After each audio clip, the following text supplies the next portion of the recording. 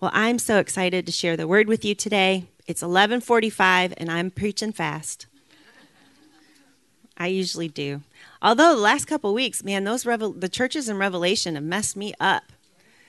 I've been studying, for those of you that are here on Resurrection Sunday, we've been studying the book of Revelation, and I've just gotten into the churches. And it's hard to move past just one church. I can't do more than one church in one service because I'm learning so much as I dive into the culture. You know, once you understand the culture of what was happening there, you can understand now what John is writing about in Revelation and how it meant something to them hearing that, you know? And it's really, really interesting. So I'll invite you to come back because today we're going to talk about the resurrection. But I won't stop teaching on the churches here. So the power of the resurrection. This is Resurrection Sunday. A lot of you say Happy Easter. I usually say Happy Resurrection Sunday. I try to say Happy Easter because there's nothing wrong with that. You know, we could have a debate, and we're not going to debate today. It's the day Jesus was risen, right? And I say Resurrection Sunday because this name of the holiday really brings honor to the effectiveness and the significance of the day. And so that's why it kind of slips out of my mouth. And Friday, just a couple days ago, we celebrated Good Friday, right? Were you able to go to Lorraine? I was in Cleveland with my kids and my grandkids. But we usually have communion on Good Friday to celebrate the day that he gave up his life. He willingly went to the cross for us. You know, the goodness in that day is not in the natural sense. The goodness is in the spiritual realm, right? What happened there. But the pain he endured, the stripes on his back, right? The thorns on his head. Those little kids were hilarious. The thorns on his head. The nails in his hands. Could you imagine? The shame of being killed as a criminal. I thought about that this past week. That was a big deal. You know, here he is, the Savior of the world, and he was put in between two criminals and then ministered to them and then loved them. The weight of our sin. I've heard theologians say that it possibly could have been the weight, actually, that killed him. The weight of that sin. Everything I've ever done, everything you've ever done, and then times that by history and every person on the planet, right? That weight was on him in that moment. Yet he endured that day. That's why we're here today. He endured that day because he knew Sunday was coming. He knew Sunday was coming. In Hebrews 12:2, it says he endured the cross and ignored the shame of that death because he focused on the joy that was set before him. And now he is seated beside God on the throne, a place of honor. And that's what I want to talk about today, that joy set before him. Because we've arrived. We're here, right? We're in that joy right now, today, Resurrection Sunday. And this is the power of the resurrection, that joy came to be. So what does this mean for Jesus, for you, and the world? So we're going to go back to the Word of God, and really quickly, we're going to discover, and I'm just going to declare this over you today, because this is your joy too, right? This is the power of the resurrection in your life. But Jesus made certain statements in the Word that we can find his joy. And on the cross, when he was there, he had this on his mind. He had these things on his mind when he was able to take all of that pain and that grief and that hurt and that sin. So the first thing is that he declared in John 10:18, he said, "No one has taken it away from me. I lay my life down." He said, I have the authority to lay my life down, and I have the authority to take it up again. So he was able to endure the pain of the cross because he willingly did it. And it was by his choice that he went to the cross. The second thing is he declared in John 2:19, He said, destroy this temple, and in 3 days, I will raise it up. And even his own disciples looked at him and they said, you can't do that. They're looking at this building, right? This glorious temple that was built by Solomon. And they said, you can't do that. You can't tear down that. Well, it was the second temple. Sorry. You can't do that. You can't tear this temple down and then rebuild it. And Jesus is thinking in his mind, I'm not talking about the earthly temple, right? I'm talking about this temple. I have the authority in a world bigger than what you can see, touch, taste, and hear. You can destroy the natural temple, actual or his body, but I will rebuild it and be resurrected. He's showing us that we can see another kingdom, right? We can see another kingdom. We may see stuff out here that we don't like, but we can see another kingdom where he has all authority. The third thing, the Son of Man must suffer many things. And this is in Mark 8:31. He said, I have to suffer. I have to suffer many things and be rejected by the elders and the chief priests and the scribes, the very religious people, right? And be killed, and after 3 days, rise from the dead.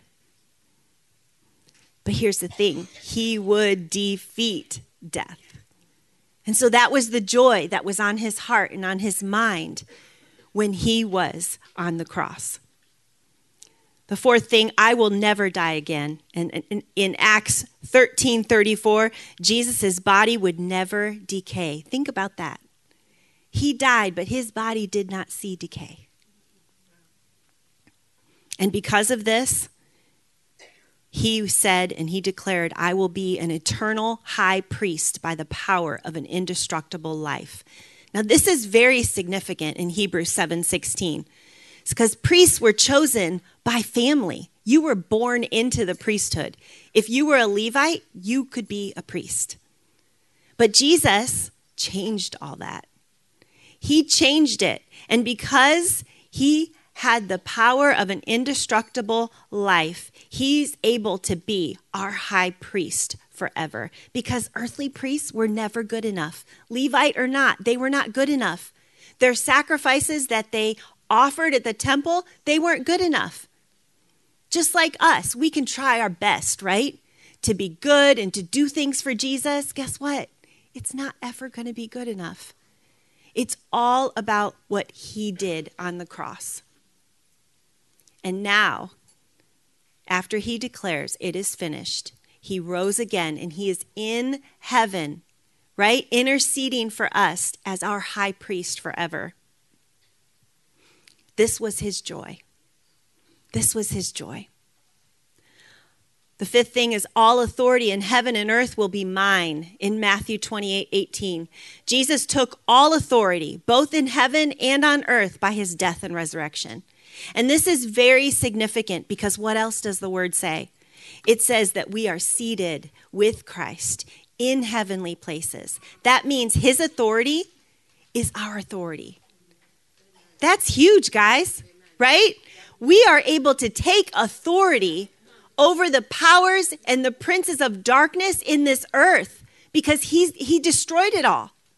So we can sit there right next to him and take authority over the works of the enemy in your life. That's why we celebrate today. This was his joy set before him.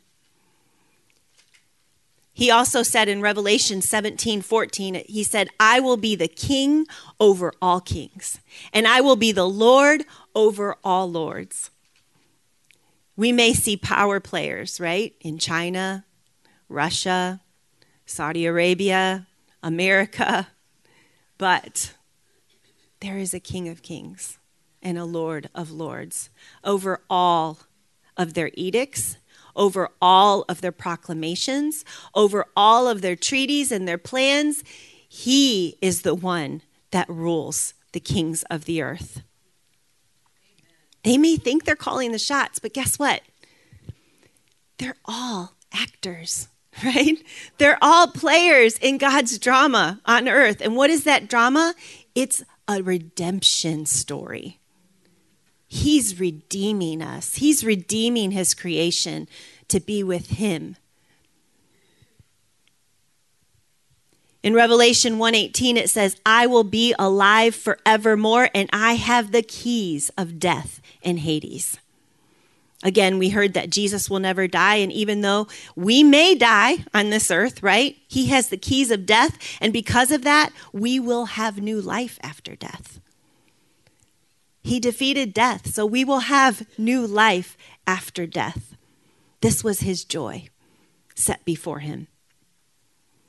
He declared, I will sit with my Father on his throne in Revelation 3:21. And this is the last overcomer statement with the churches, right? So listen to this overcomer statement because that's who you are.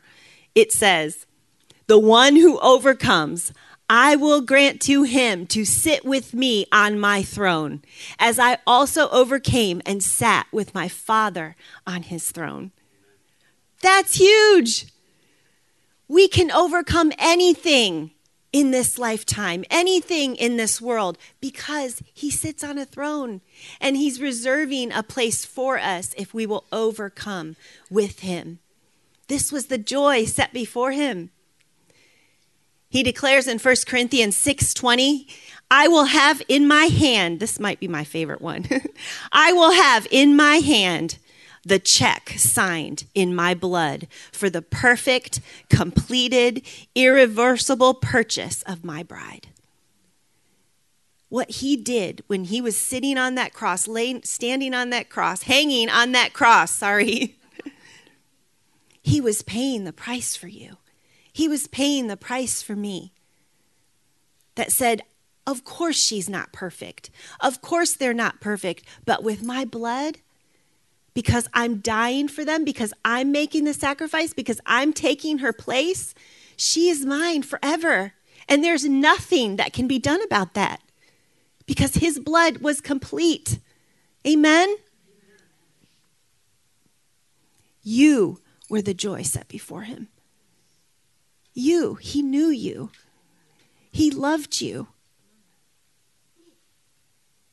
And he endured the cross because he wanted to buy you back from the enemy and buy you back from sin. In Revelation 5:12, Jesus declares, I will be surrounded by angels and saints, crying with a loud voice, worthy is the Lamb who was slain, to receive power and wealth and wisdom and might and honor and glory and blessing. And every time we come in this place, this is why we worship. We are not just standing here singing, but we are declaring with the angels and the saints in heaven that worthy is the Lamb, right? Worthy is he. He's worthy of our praise. He's worthy of all honor and glory and wealth and dominion, all of it. And that's what we do when we worship. That was the joy set before him. Matthew 16:18. This is when Jesus was talking to Peter. He said, and from my throne, I will build my church on earth, and the gates of hell will not prevail against it. That's a promise for us because we are the church.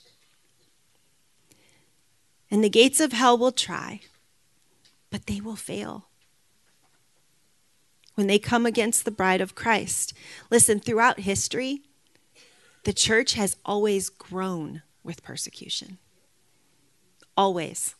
You can read the history books. Would you call this kind of growth revival? I would. Bring it, right? Jesus, we're so devoted to you that if revival happens with persecution, it's okay. Because he will build his church. Amen? Come on, let's get happy.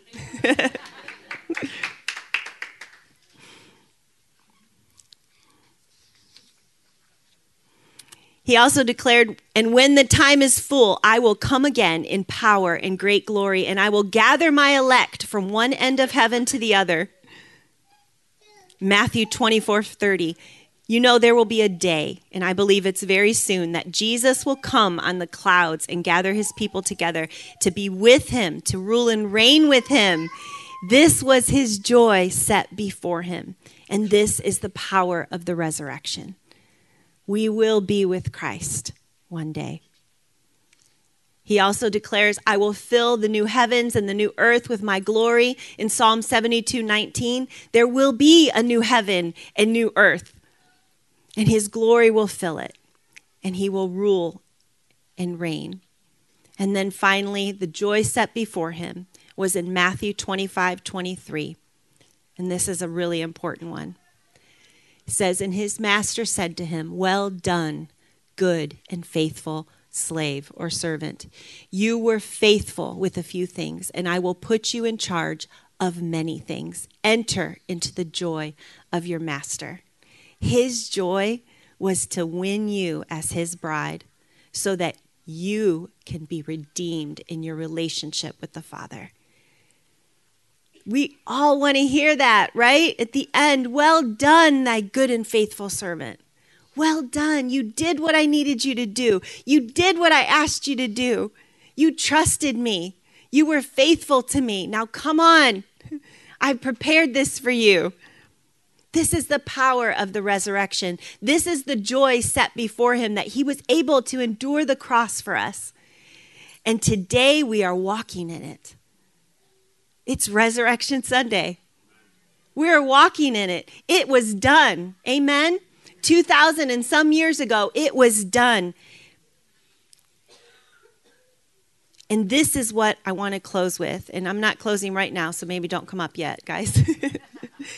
But I want us all to really hear this and understand this, that his joy becomes our why.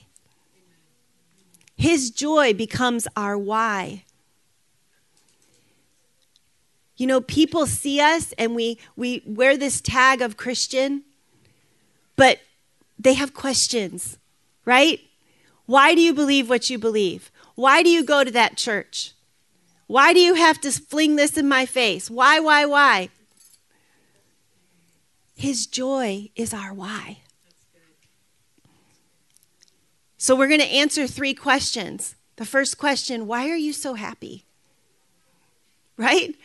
Why are you so happy?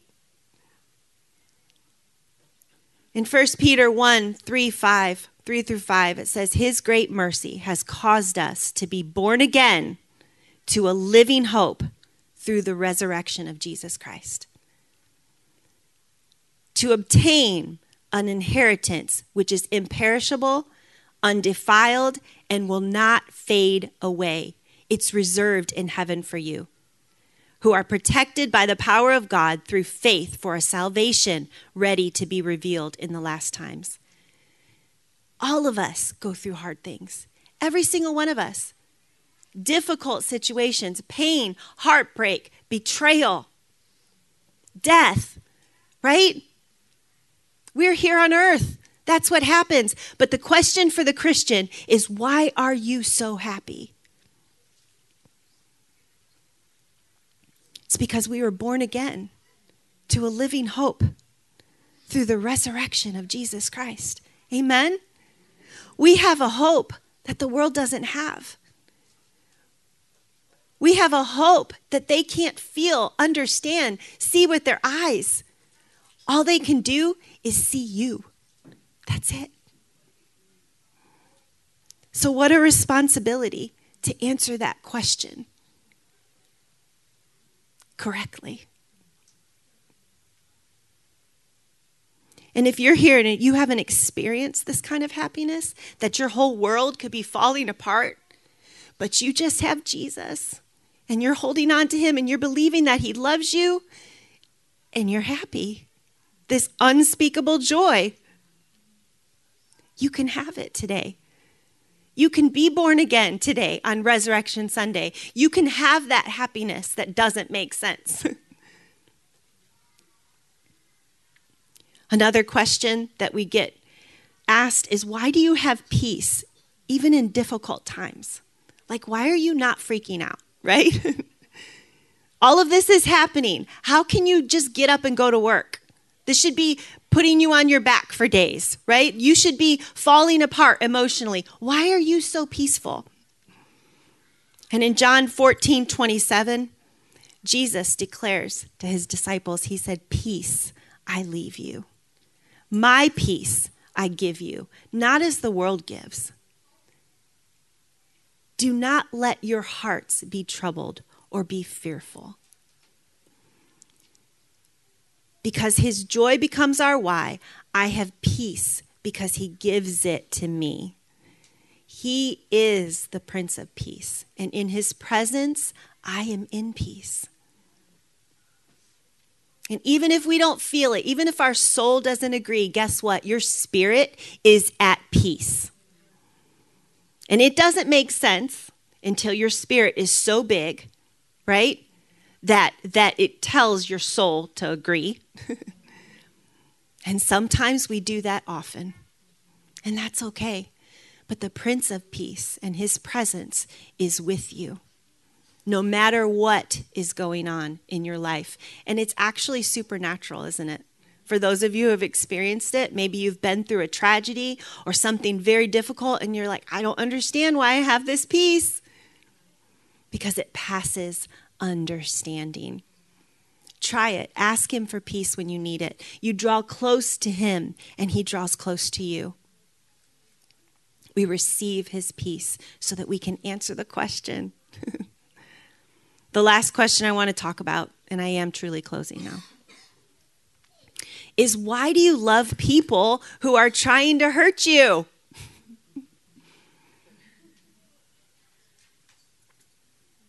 Why do you love them?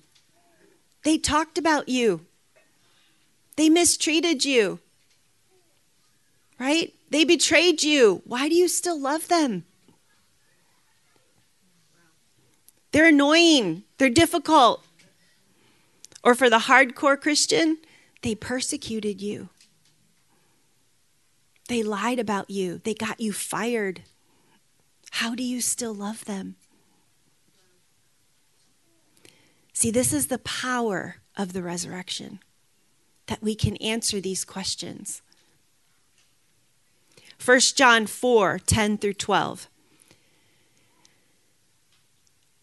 It says, this is the embodiment of true love. I believe this is the Voice version too.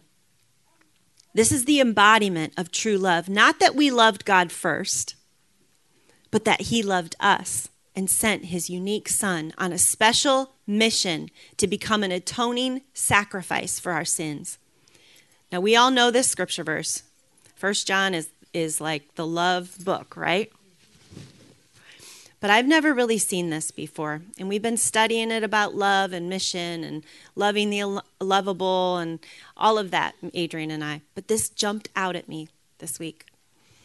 It says, so my loved ones, if God loved us so sacrificially, surely we should love one another. And then in verse 12, no one has ever seen God with human eyes. That phrase is always like just stuck in there, right? We're like, why did he bring that up? Of course we've not seen God with human eyes, right? We just haven't. But look what he was trying to say. But if we love one another, God truly lives in us. And consequently, God's love has accomplished its mission among us. So when we are able to love the people that are mean to us, I sound like I'm in kids' church, but it's true, right? Because even though we're adults, it's hard. That are grouchy, that are rude, we are showing them who God is. We are wearing the nature of God. And the world is able to see God here on earth.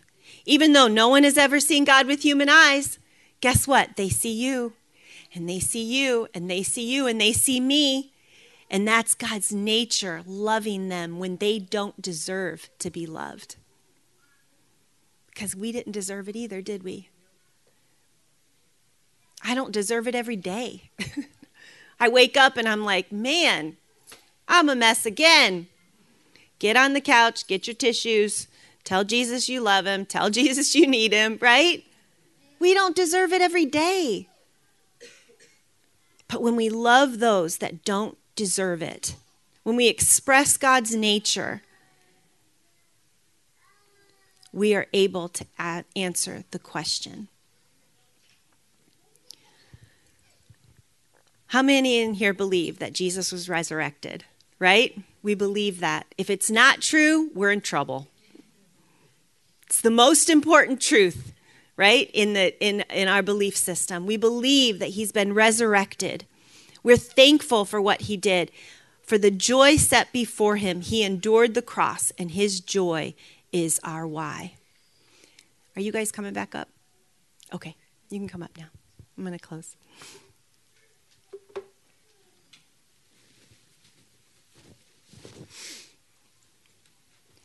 We can have that same joy in the middle of chaos. We can have that peace in the middle of our storm. And we can love those who are the most difficult. It doesn't mean we don't stand for truth. Don't get worried. Don't get nervous. This Bible is true. But the way we express truth has to be with God's nature. And God's nature died willingly. He chose to lay his life down.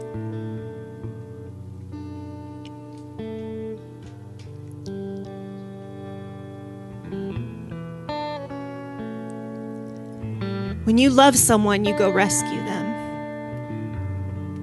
Any one of us in here, if our kid's running in the street, what are you going to do? You're going to grab them.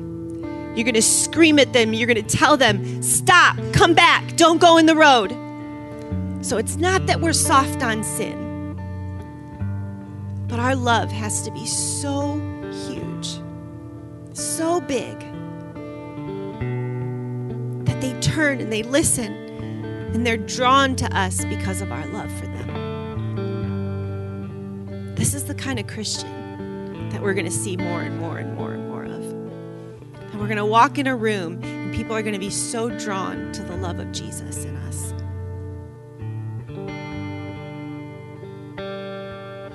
The world is waiting. And I wrote down here, we all have to go find someone who needs the joy and the peace and the love. And we have to share it with them. It's so easy. If we open our eyes, they're right in front of us. Amen? They're right in front of us.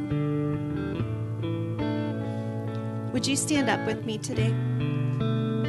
As we close, I really want to pray for you. There may be some in here that just haven't made that decision to live for Jesus. And I want to give you that opportunity this morning. So would everybody bow your heads? And as we go into a worship song, I want you to go in to this next song as a child of God. Can we do that? So before we sing, if you have never asked Jesus to come into your heart, I want to pray for you. So if that's you, I just want you to slip up your hand. Nobody else is looking around, but I want to see you so that I can pray for you. If that's you, just raise your hand. And we're going to pray together and ask Jesus to come into your heart, that he would be the Lord of your life, that he would be your King of Kings, your Lord of Lords, that you would receive salvation. You know, salvation means saved, healed, and delivered. You don't have to walk around the way you've been walking around, depressed, frustrated, right? Hurting. That's what salvation does. He's our healer. So I'm going to ask one more time, and then we're just going to pray. If that's you, just raise your hand. Okay, Heavenly Father, we just thank you for those in here, God, that want to know you, that want to give you their lives today. I pray, God, that as they whisper in their heart, Jesus, be mine. Jesus, can what you did on the cross apply to my life? Can I walk in the power of the resurrection? God, as they whisper that prayer, Father, I just pray that you would cover them. You would answer them. You would fill them with your spirit. And that they would be your child. In Jesus' mighty name. Amen. Amen. As we close out in worship today, I want to open the altars. We have some prayer people that are going to come up and pray for you if you need prayer. But would you stay with us in worship? And then when this song's over, we're just going to dismiss. Okay?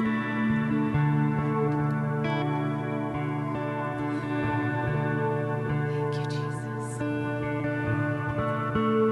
You are the Word at the beginning, one with God the Lord Most High. Your hidden glory in creation, now revealed in you are Christ.